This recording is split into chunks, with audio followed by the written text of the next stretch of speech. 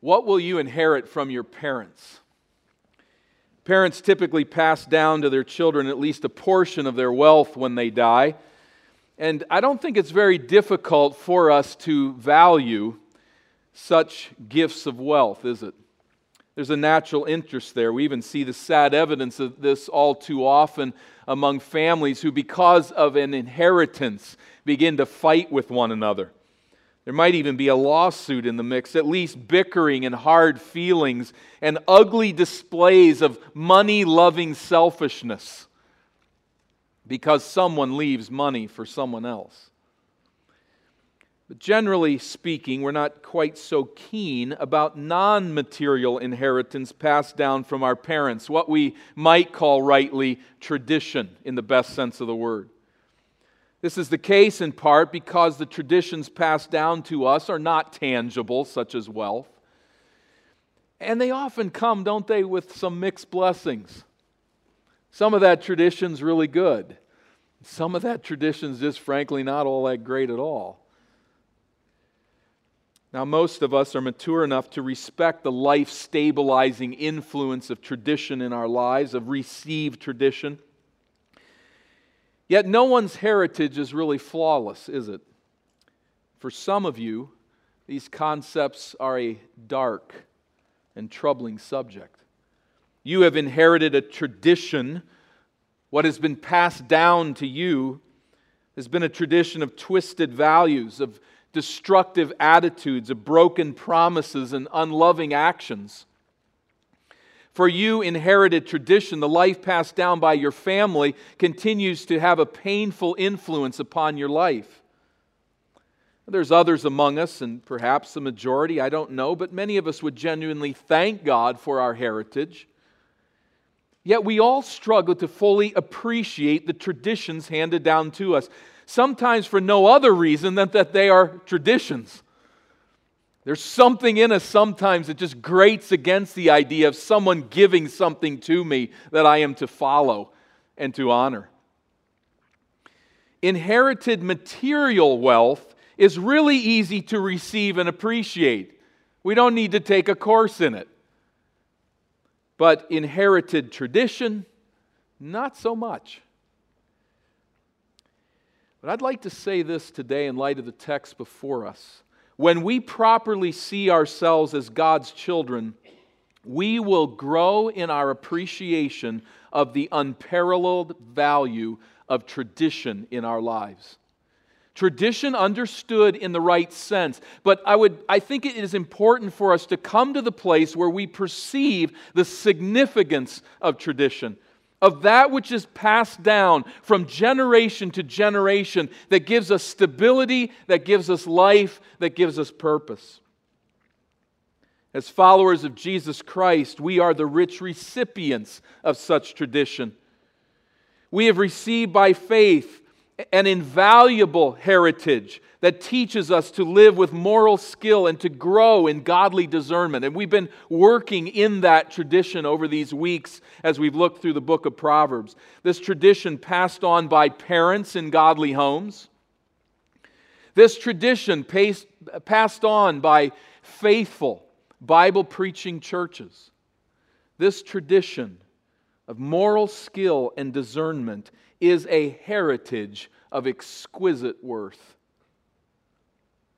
It is a heritage we should relish, particularly in a world infatuated with passing fads, in a world mesmerized by empty theories, given to destructive patterns of behavior, and intoxicated by the unfettered freedoms of individualism.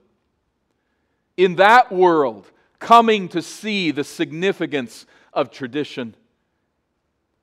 If somewhere along life's journey, somewhere, you have had a parent, you have had a church, you have had a teacher of some sort along the way, somewhere along the way, who has passed on the counsel of God to you, you have inherited immense wealth.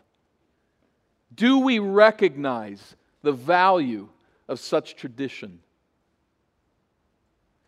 We're reminded of this truth in the 4th chapter of Proverbs, where we witness yet another call to value and embrace the tradition of God-fearing wisdom. I invite you to this chapter.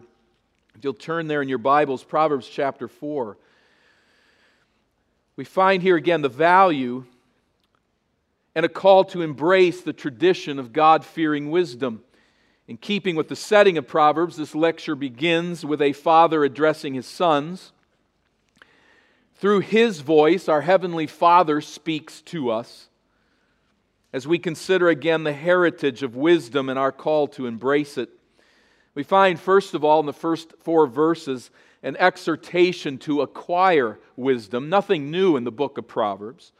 But here it is again, an exhortation to acquire wisdom. Hear, O sons, a father's instruction, and be attentive that you may gain insight or know insight. For I give you good precepts. Do not forsake my teaching. The Father has something to say. His words of instruction are a gift to the Son. They are a gift of good precepts by which the Son will learn to live with insight. And so the Father rightly pleads for the Son's undivided attention and directs the Son not to forsake this teaching and not to spurn this vital teaching. I spoke with a visiting Bible college professor, visited a Bible college and lectured one day, and I asked how it went, and he reported that the students didn't pay a whole lot of attention. I just couldn't click with the class. But then he said this, "But I had good stuff." What did he mean? I know the man. He wasn't being proud, not saying I'm a great teacher. What he was saying was that the material that he was presenting from God's Word was solid. I had good stuff. That's what the Father's saying here. I have good stuff. Don't turn away from it. Don't spurn it. Don't forsake my teaching. It's good stuff. Indeed, this is what parental love does. It passes on the truth of God to the next generation. It is concerned to do so, and it pleads with young people to hear this wisdom. We relate to this on a lot of different levels as we take this in today and consider this reality. We relate to it as some older here, some younger. But perceiving this wisdom, how significant it is. And you'll notice here the emphasis is not on the son discovering truth under the supervision of a father tutor. Now that would fit very well in our day. We cheer that in our Western tradition. To have a student working along with a tutor and the tutor saying, discover the truth, go find it. I'll give you some steerage here and there, but go find the truth. And there's some value in that way of learning, certainly. I'm not saying that it's wrong, but here the emphasis is different. It's not in that direction to go find wisdom for yourself and come out of life somewhere with some understanding of something that works for you. Rather, here the emphasis is, I have good stuff and I'm giving it to you. Receive it. Not encouraged to discover truth for ourselves, whatever that might turn up. Ours is not first and foremost a task of discovering something brand new. It is pursuing all things through the grid of the delivered truth of God. We have been given a trust. We have received a tradition, and we work through the window of that tradition in all that we believe and seek to do and learn. The Father now assures His Son that He's not asking Him to do something He would never do Himself. Rather, He draws attention to an intergenerational chain of truth. Notice verse 3, when I was a son with my father, tender, the only one in the sight of my mother. The Hebrew idea there, the tender and only one, is the idea when I was an immature child, receiving the special attention of my mother because of my immaturity. guarding me, protecting me, watching over me. Way back then, when I was a son with my father, he taught me, verse 4, and said to me, let your heart hold fast my words, keep my commandments and live. What's he saying? He said to me the same thing I'm saying to you. He passed it on to me, I'm passing it on to you. The Father is not passing on junk. He's passing on to His children the moral instruction His Father passed on and by which He now gladly steers His life. I know what I'm saying. I know what I'm teaching. I know what I'm asking you. To receive this tradition, to not lose sight of it. Hold on to it, son.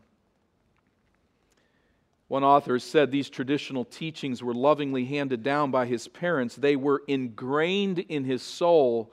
He has seen them shape life and prove reliable. It's not tradition for tradition's sake. It's that body of tradition which gives life. This I hand down to you. Now, in our youth, every one of us, and those who are young among us now, it's certainly the case. Young people often ask, how do I know my parents are right? How do I know the tradition they're handing down to me is really good and isn't just falsehood? Not every tradition is right. Indeed, our parents and church leaders can be wrong. The answer, of course, is to rely upon the conviction of God as He makes clear to us what the truth is. But there's a process here. And for those that are young among us particularly, you need to discern this. There's things that your parents are saying right now you don't believe, you don't like to hear it, it doesn't make sense to you, and there's someday you're going to stake your life on that same stuff. It'll happen. By God's grace, over time, you'll learn, you'll grow. It's happened to all of us, which is why we pass it on to you. We understand how this works. But it ends up being the conviction of God in our soul. But as you wait, young people, as you wait, don't throw off the teaching of those who love you and are nurturing you in your life. Don't throw it off too quickly. Don't quickly throw away the teaching of those who love you for the worldly teaching of people who don't care anything about you. They just want you to follow in with their sin. That's a foolish way forward. And the Father here pleads with the Son, I've received this tradition from my Father, and I pass this tradition on to you. Heed it. Grasp it. Your grandfather taught me what I'm now teaching you. Verse 5. This is what he said. This is what I'm saying to you. Get wisdom. Get insight. Do not forget and do not turn away from the words of my mouth. Son, you must acquire this heritage. You must choose not to turn away from what I'm teaching you. I can't make you take it, but I can proclaim it, and I can plead with you to respond. Fitting to the context of Proverbs and the Catechism to young men, the Father talks almost now as if wisdom is a woman. The young man is to secure as a wife of sorts. It's almost romantic language that we now find in the text. And it's leading somewhere in the book of Proverbs. But he says, verse 6, do not forsake her, and she will keep you. Love her, and she will guard you. We see the marital language almost that's used. Be steadfastly loyal to wisdom, he says. Love her. And what will she do? She will preserve and guard your life from moral ruin and from catastrophe. Pursue her. Retain her, guard her, protect her like a noble wife, and she will enrich your life. Verse 7, the beginning of wisdom is this: get wisdom, and whatever you get insight. So the first thing in becoming a wise person, the first thing in learning to live life with moral skill is to want it. I'll not name the individual, but in the first sermon in this series in Proverbs, we laid out the invitation of wisdom and what wisdom was seeking to do in our lives and how this book is functioning and the skill of life that it is seeking to provide. And someone came up to me after that first sermon and said, "How can anyone not come back?"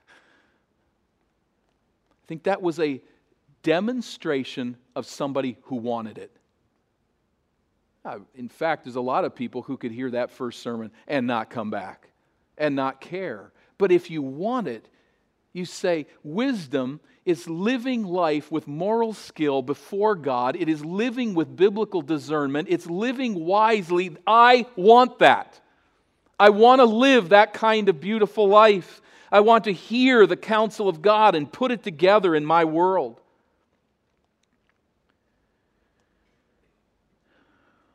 And so I would say to those who are parents among us, to those who are influencing a younger generation, which is all of us as adults on some level, in this assembly certainly, children are often less than responsive to our teaching.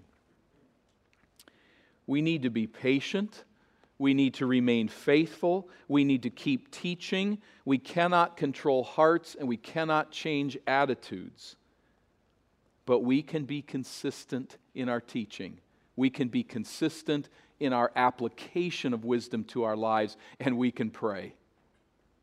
We can seek God and ask Him to put a desire in their heart for right. Kids cannot reject truth they don't know, and they can't embrace it either.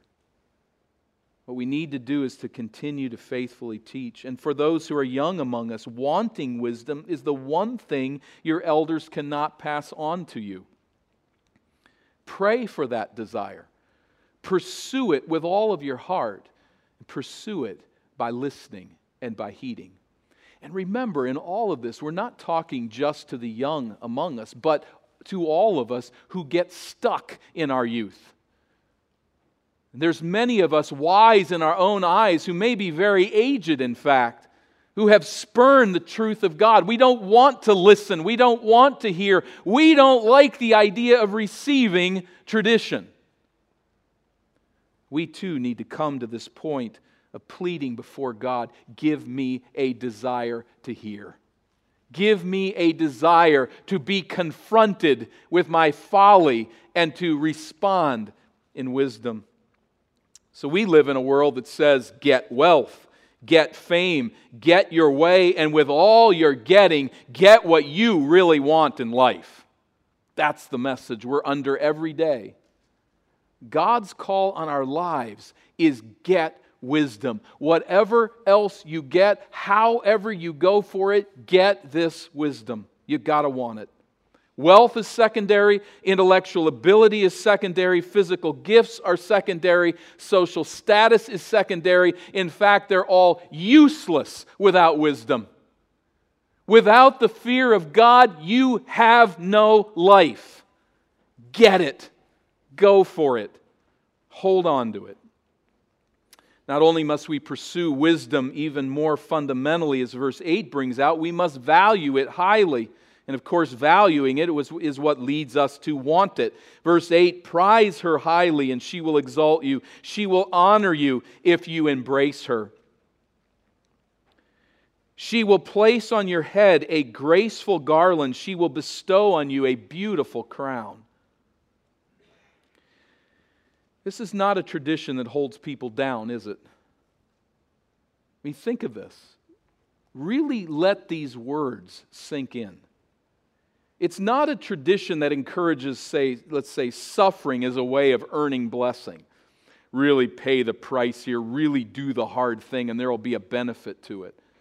God pleads with us to prize and embrace wisdom as the pathway to life, as the pathway to high honor and distinct beauty. She will exalt you, she will honor you, she will crown your life with beauty, presumably in the eyes of others.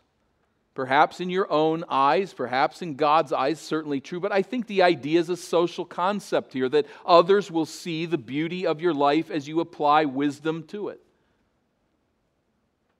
It's not asking us here to do something that is harmful, but rather to do what is best before us. Many people desperately crave the respect of others, yet never seem to grasp the moral skill necessary to gain such honor. They live a life of folly and wonder why people look down on them. Folly does not exalt you. Folly does not honor you. Folly looks to others like folly. You live foolishly, and that's what people see. They don't see skill in living. They see somebody who's constantly doing the wrong thing. Someone who seems to be pre-programming their life up front to destruction. That's what people see. And such people tend to blame others. This person's fault, that person's fault. Nobody loves me. Nobody seems to appreciate me. The focus should be on the pursuit of wisdom. She will exalt you. She will honor you. Apply the tradition that God has passed down through His prophets, through His apostles, and she will put a crown of beauty on your head. Yes, many won't see it, but many will. She will honor you. Get it. Go after it. So we think on these ideas, getting wisdom, prizing it, honoring it, embracing it, drawing it close, keeping it there. Many have illustrated with the young man who traveled 1,600 miles to see Socrates. Socrates, we're not talking airplane, okay? This was a long trip. 1,600 miles to see this great Greek philosopher. And the young man came to Socrates, this wise man, and said, I want wisdom. I need wisdom. How do I get it? I know that you're the answer. You're the source. Teach me. And he said, come with me, and I'll show you wisdom. They walked down to the seashore, and he said, let's go into the water. And they entered into the surf, and they're standing there in the ocean. And Socrates took the young man, his head in his hands, and dunked him in the water and held him underwater. And he held him to the place where the guy wasn't sure if he was going to be drowned to death. He finally let him out, and they went back to the beach. And as I understand, Socrates went somewhere else for a while and came back and found the young man and said, you want wisdom? When you want wisdom like you wanted oxygen, you'll get it. You've got to want it. What we want so naturally is our own way. What we want so naturally is for other people to see that our way is right, to honor us in what we like to think about ourselves and how we want our life to look and work. God says, you need to want my wisdom like a drowning man wants to breathe. Then you'll get it. Get it, embrace it, go after it, desire it, plead with God to give you that desire. And then at verse 10, we have a shift in the text. And here we enter on to a series of exhortations to stay on the path of wisdom. Acquire it, get it, and then once on that path, stay on that path. Notice as we work our way down from 10 and following, the numerous references to way, path, walk, step, stumble, run, enter on this way, go on it, don't turn away from it, don't stumble. The path of righteousness, the path of unrighteousness. Very key theme as we walk through. Verse 10, my son, he says, hear and accept my words, that the years of your life may be many. Remembering the Hebrew concept, that is full, not necessarily living a long life biologically, but that you would live a full life. I have taught you the way of wisdom. I have led you in the paths of uprightness. When you walk, your step will not be hampered, and if you run, you will not stumble. The traditional teaching leads us on a path of moral integrity. There may be suffering on the path, indeed there will be, but this path is cleared of the pitfalls of sin. That's the one thing we can take care of in our life. I can't control the trials and the difficulties that I face, but I can remove the stumbling blocks of sin and the results of foolish living. This is a straight path that never trips you up. On this path, you build up and create relationships. You don't destroy them. On this path, you deal wisely with money and physical resources. You do not squander wealth. On this path, you suffer with dignity and invest in eternity. You do not live for sensual pleasure and meaningless frivolities. Not on this path. On this path, you know how to deal with life, how to live it with skill. You don't stumble through life. And so the Father repeats again, verse 13, keep hold of instruction. Do not let go. Guard her, for she is your life. The tradition, the moral heritage of the faith is not a body of foolish rules calibrated to cramp our style. This tradition is your life. It is life itself. Listen to me, pleads the Father. Listen to me and live. Now, taking and staying on the path of the upright has a negative aspect, which the Father now addresses, and it's a repeated theme once again. Verse 14, we've heard this before, but he says, do not enter the path of the wicked, and do not walk in the way of the evil. Avoid it, do not go on it, turn away from it, and pass on. Any question what he means? Just don't go there. This kind of staccato imperative. Don't walk on that path. There's no question where the Father stands, no question where God stands. God is a jealous God. He alone is God. He alone is our Father. And He knows that every other God is a false God that destroys its worshipers. And so He says, don't touch that. Like a parent says to a little child with a hot stove, don't touch that. Don't go near it. Stay away. So God says of the path of folly and sin, don't go there. Don't flirt with evil. You cannot stand, then it teaches us, with one foot in the church and one foot in the world. You cannot walk on the road to destruction and on the road to eternal life at the same time. You cannot love the ways of unrighteousness and walk in fellowship with God. There are only two ways. And we've all got to ask the question today, which way am I on? Which road am I on? Now, this does, here's our Western individualism, this does cramp our style, doesn't it? I like the idea of options, and two doesn't sound like much of an option. But can we not respect our Father to give it to us straight and say, there's just two? A lot of people live a lot of their life trying to straddle the two paths. Truth is, there's only two. Understanding forgiveness, understanding repentance, and all of that, we must choose the way. And there's only two choices. There's this path of righteousness which we are to pursue, and there is this path to evil and to sin which we must avoid at all cost. Verse 16, why? Why must we avoid it? For they cannot sleep unless they have done wrong. They are robbed of sleep unless they make someone stumble. For they eat the bread of wickedness and they drink the wine of violence. Put in our terminology today, here's why you avoid it. Sin is addictive. It's always addictive.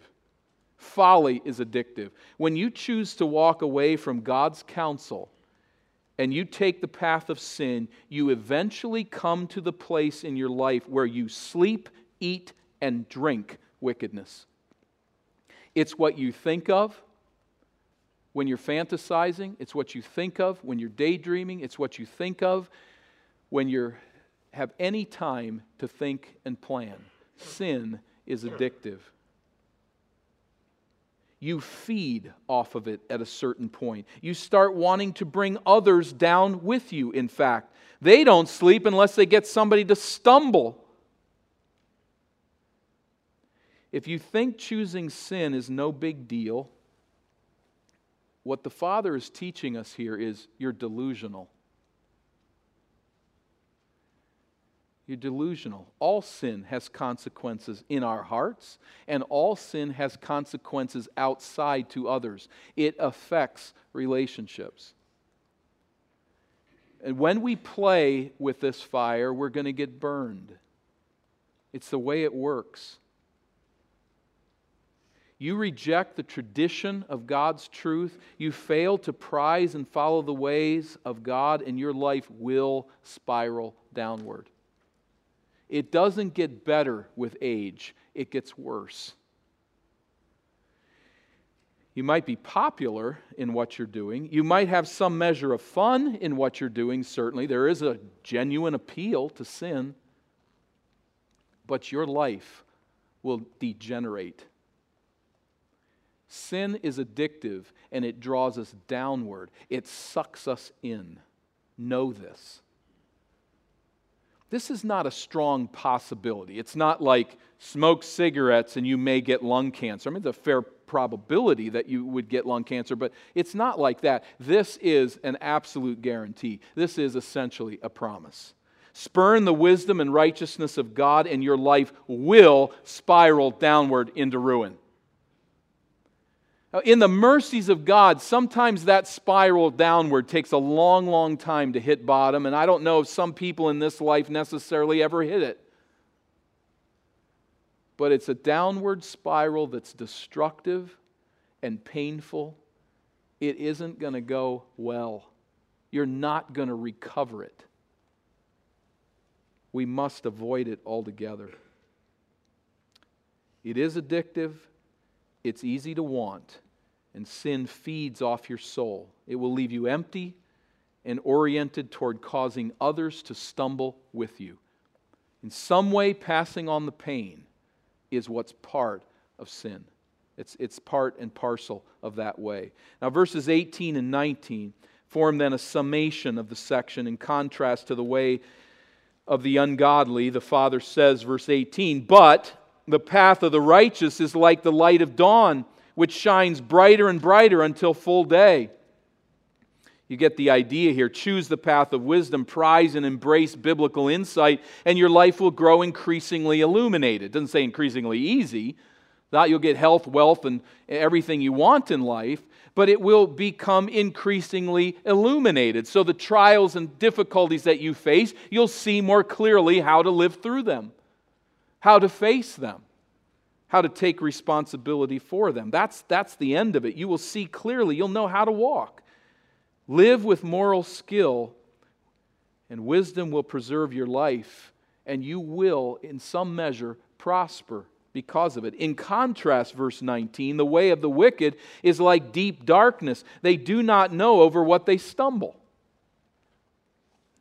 Here we have the picture of a path of moral folly, people stumbling in the darkness. The lights are not on, and they don't know really what they're doing. They don't perceive the consequences of their sin. They're fairly clueless to the disaster they are programming into their lives. It's utterly maddening. We can watch people choosing the path of sin and realizing this is not going to end well.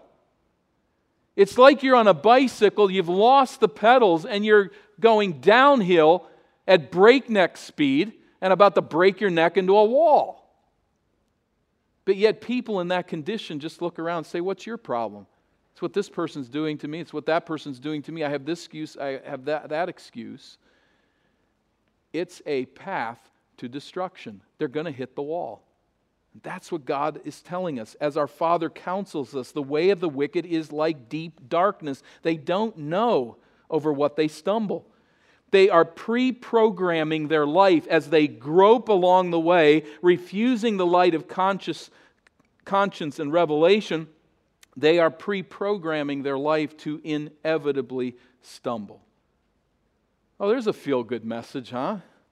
I mean, this is hard stuff. And I look at your faces, and I know in my own life, we know people we love very dearly that are on that crash course. As their lives spiral downward, slowly, almost imperceptibly sometimes, but moving downward into destruction. It's a horrifying reality, But where we take heart today is you're here, and I'm here. And we're hearing this word from God, and every last one of us is very capable of getting on the wrong path and entering the downward spiral to destruction. But here's the voice of God calling out to us in this situation today.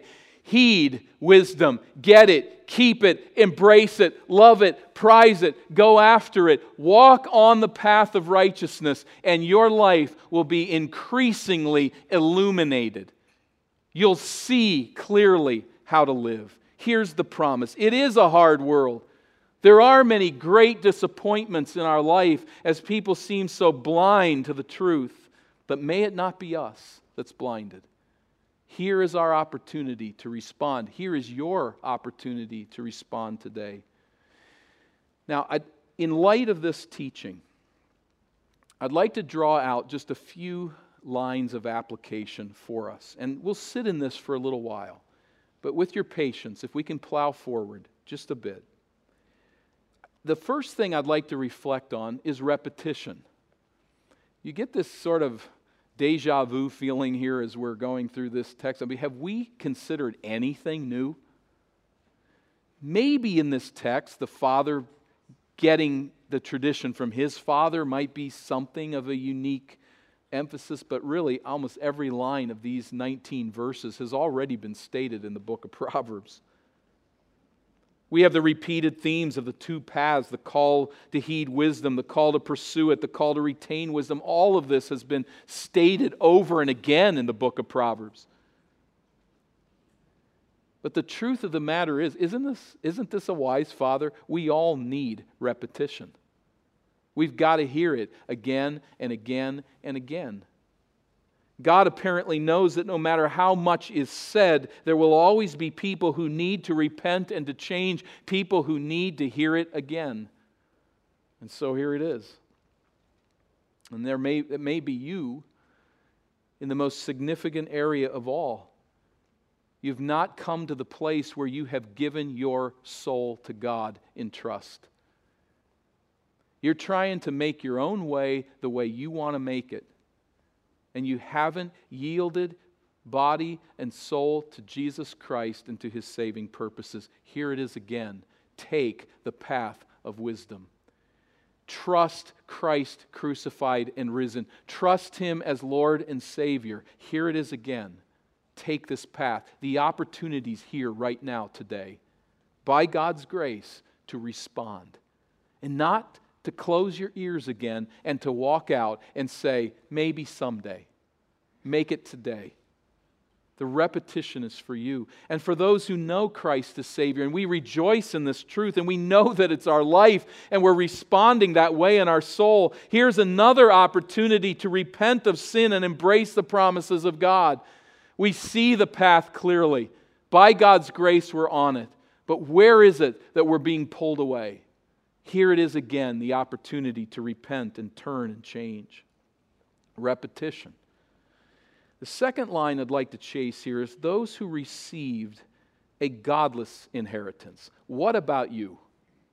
Those who look at your heritage, who look at the tradition that you've received and say, mixed bag, most of that bag was really bad. There's a lot of negative in it. There's negative in it for all of us. This truth is passed on by sinners to sinners. But I'm talking to some of you here who just say, I've got no tradition. I've got no inheritance. The only thing I saw was really ugly. I think it's important to discern that that's the case. It's important to determine what heritage are you receiving. The heritage that you gained from your parents, from your upbringing, may have been really poor, but what heritage are you tagged into now? Are you in God's story, or are you trying to write your own story? Trying to fix what was broken that was handed on to you, and you haven't rooted in God's story. I would caution you, first of all, there is great folly in dismissing God's wisdom because some parent was critical, hypocritical, or in some way failed you. That's a double tragedy.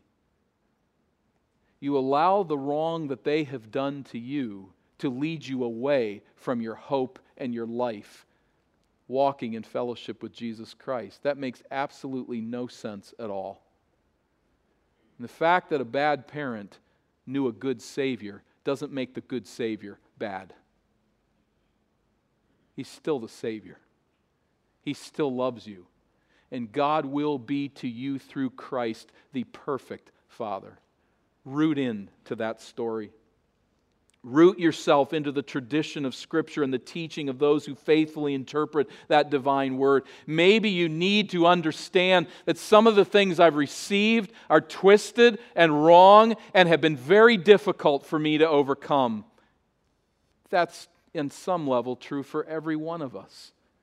As Peter wrote in his first epistle, chapter 1, knowing that you were ransomed from the futile ways inherited from your forefathers. That's what salvation is on some level, to be delivered from the futile ways inherited from our forefathers. Whoever they are, whatever errors they committed, we are not redeemed through our families. We're not redeemed through what we've received from them. We are redeemed not with perishable things such as silver or gold, but with the precious blood of Christ. His redeeming grace, the forgiveness of sin in Him, is where we root in.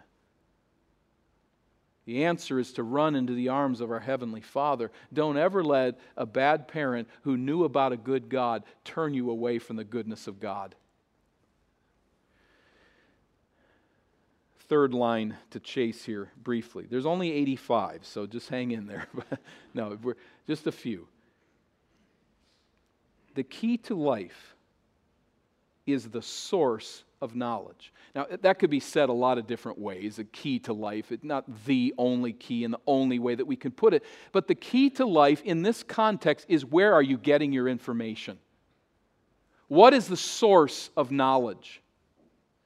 Every one of us is tagging into various avenues of knowledge, various sources of instruction in how to live our lives. Where are you plugging in? 2 Thessalonians 2:15, Paul says, stand firm and hold to the traditions that you were taught by us. You hear the Father to the church pleading, hold on to the traditions. 1 Corinthians 11:2, maintain the traditions even as I delivered them to you.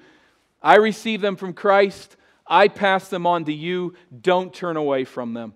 The source of truth is not a matter of blazing a trail through a jungle. The tradition we follow is a path many have walked before us. And ultimately, what we're doing in all of this is following the Lord Jesus Christ. We're following on the trail that He blazed for us. I always do those things that please the Father, He said. That's who we're following. And from Christ to the apostles and their writings in Scripture, we have a tradition laid out for us. This trail is narrow, few find it, but it's paved. It's not filled with moral stumbling blocks. It's clear sailing in that sense of the term. It goes uphill, it goes into the valleys. There's some rugged terrain, but there's no stumbling blocks.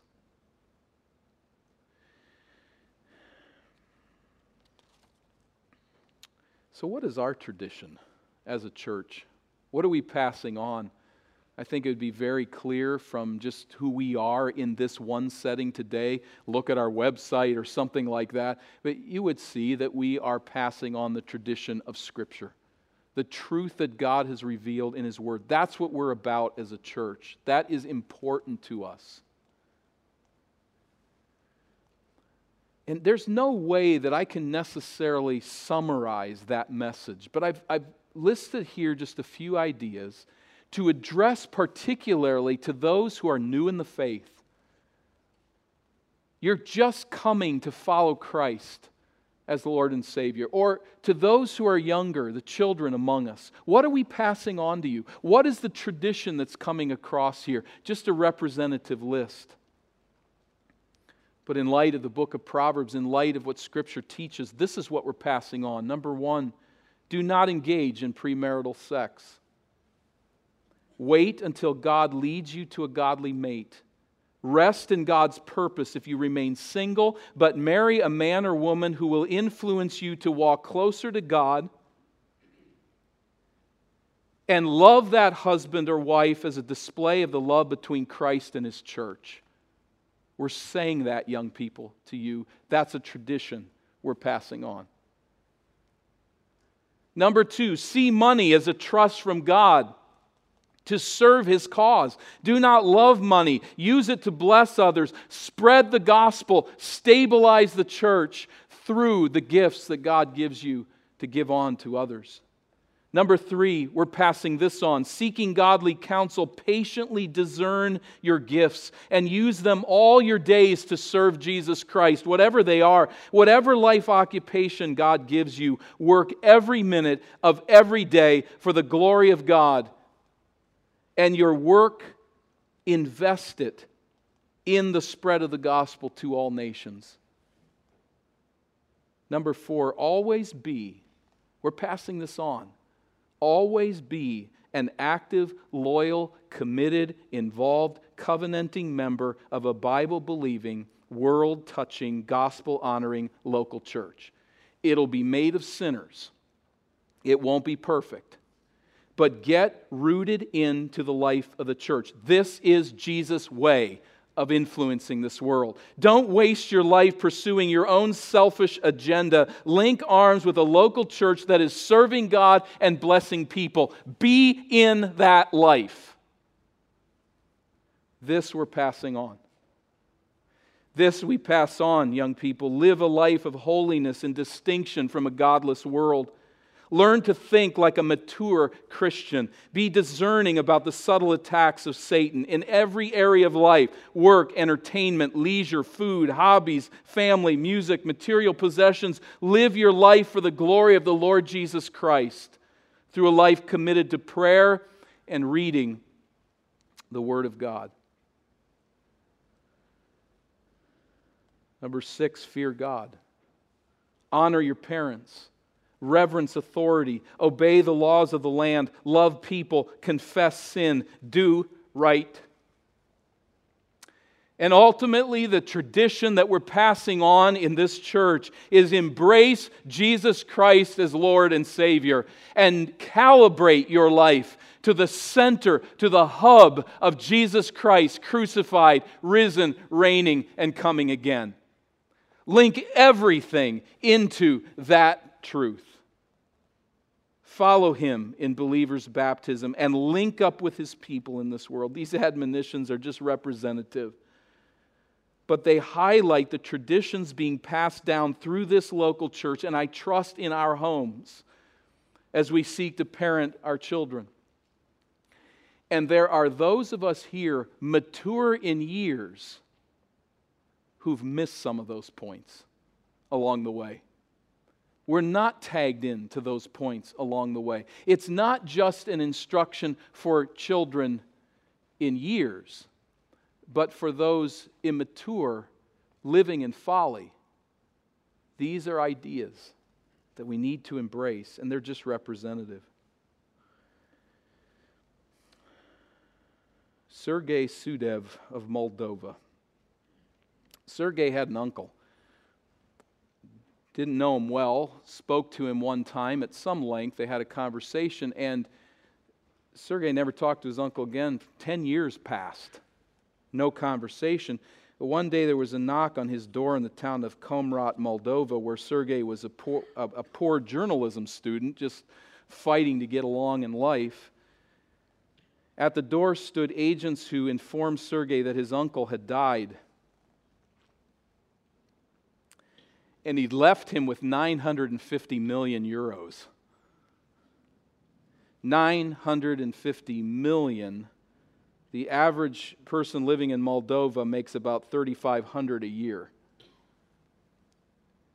With one knock at the door, Sergei was one of the richest men in Moldova. How excited do you think he was that a problem you'd like to deal with this afternoon? Isn't it in our heart to just say, wow, would that ever be fun? It wouldn't be. It would destroy our life. We know all of that. But at least in fantasy land, that would really be exciting to figure out how to divide all that up.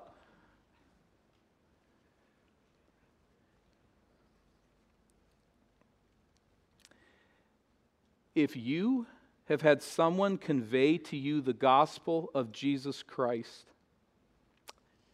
if you have trusted that gospel and been born again, you are far wealthier in that inheritance than was Sergei Sudev in his 950 million euros. We're richer. We're an heir of Jesus Christ, with Jesus Christ, the Lord of the universe. You're an inheritor of eternal riches. Thank God for the tradition that delivers the richest of all inheritances, the inheritance that delivers us from sin and gives us life in Him for eternity. Rejoice in that. What will you inherit from your parents? What's far more important is what will you inherit from your Heavenly Father? That is a wealth beyond description. Embrace it, grasp it, run hard after it, and it will crown your life with beauty here and forever in the presence of the Lord. Let's bow for prayer.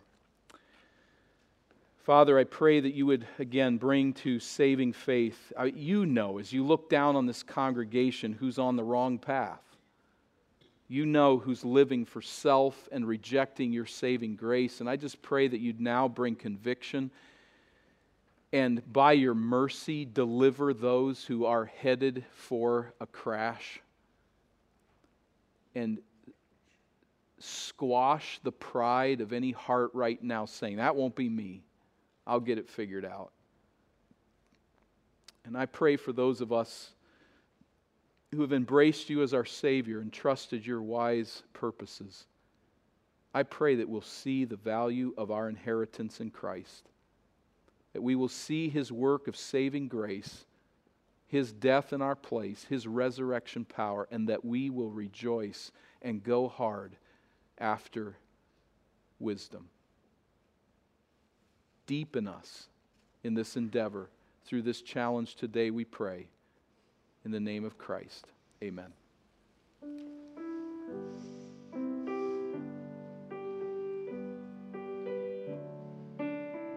Let's stand together as we respond in song. How firm a foundation, ye saints of the Lord, is laid for your faith in His excellent word. What more can He say than to you He has said? To you for refuge to Jesus has sent. Fear not, I am with thee, oh be not dismayed, for I am thy God, I will still give thee aid. Thou strengthen thee, help thee, and cause thee to stand, upheld by my righteous, omnipotent hand.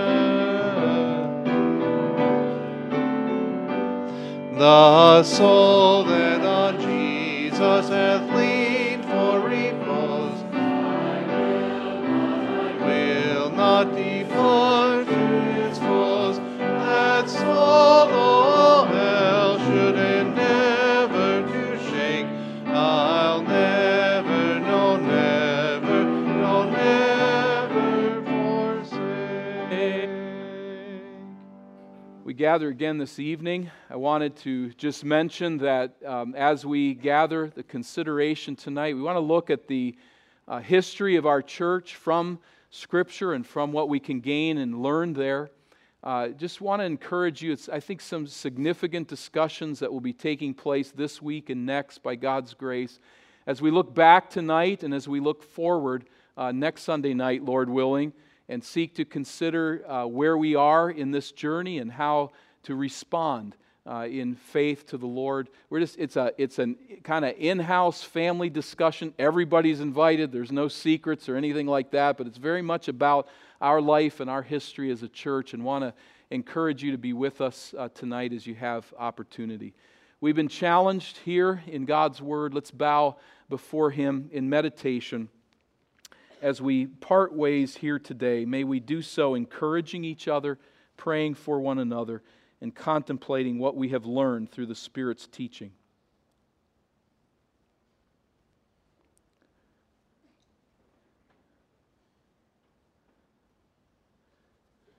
And now to Him who is able to keep you from stumbling and to present you blameless before the presence of His glory with great joy, to the only God, our Savior, through Jesus Christ our Lord, be glory, majesty, dominion, and authority before all time and now and forever. And God's people said, Amen.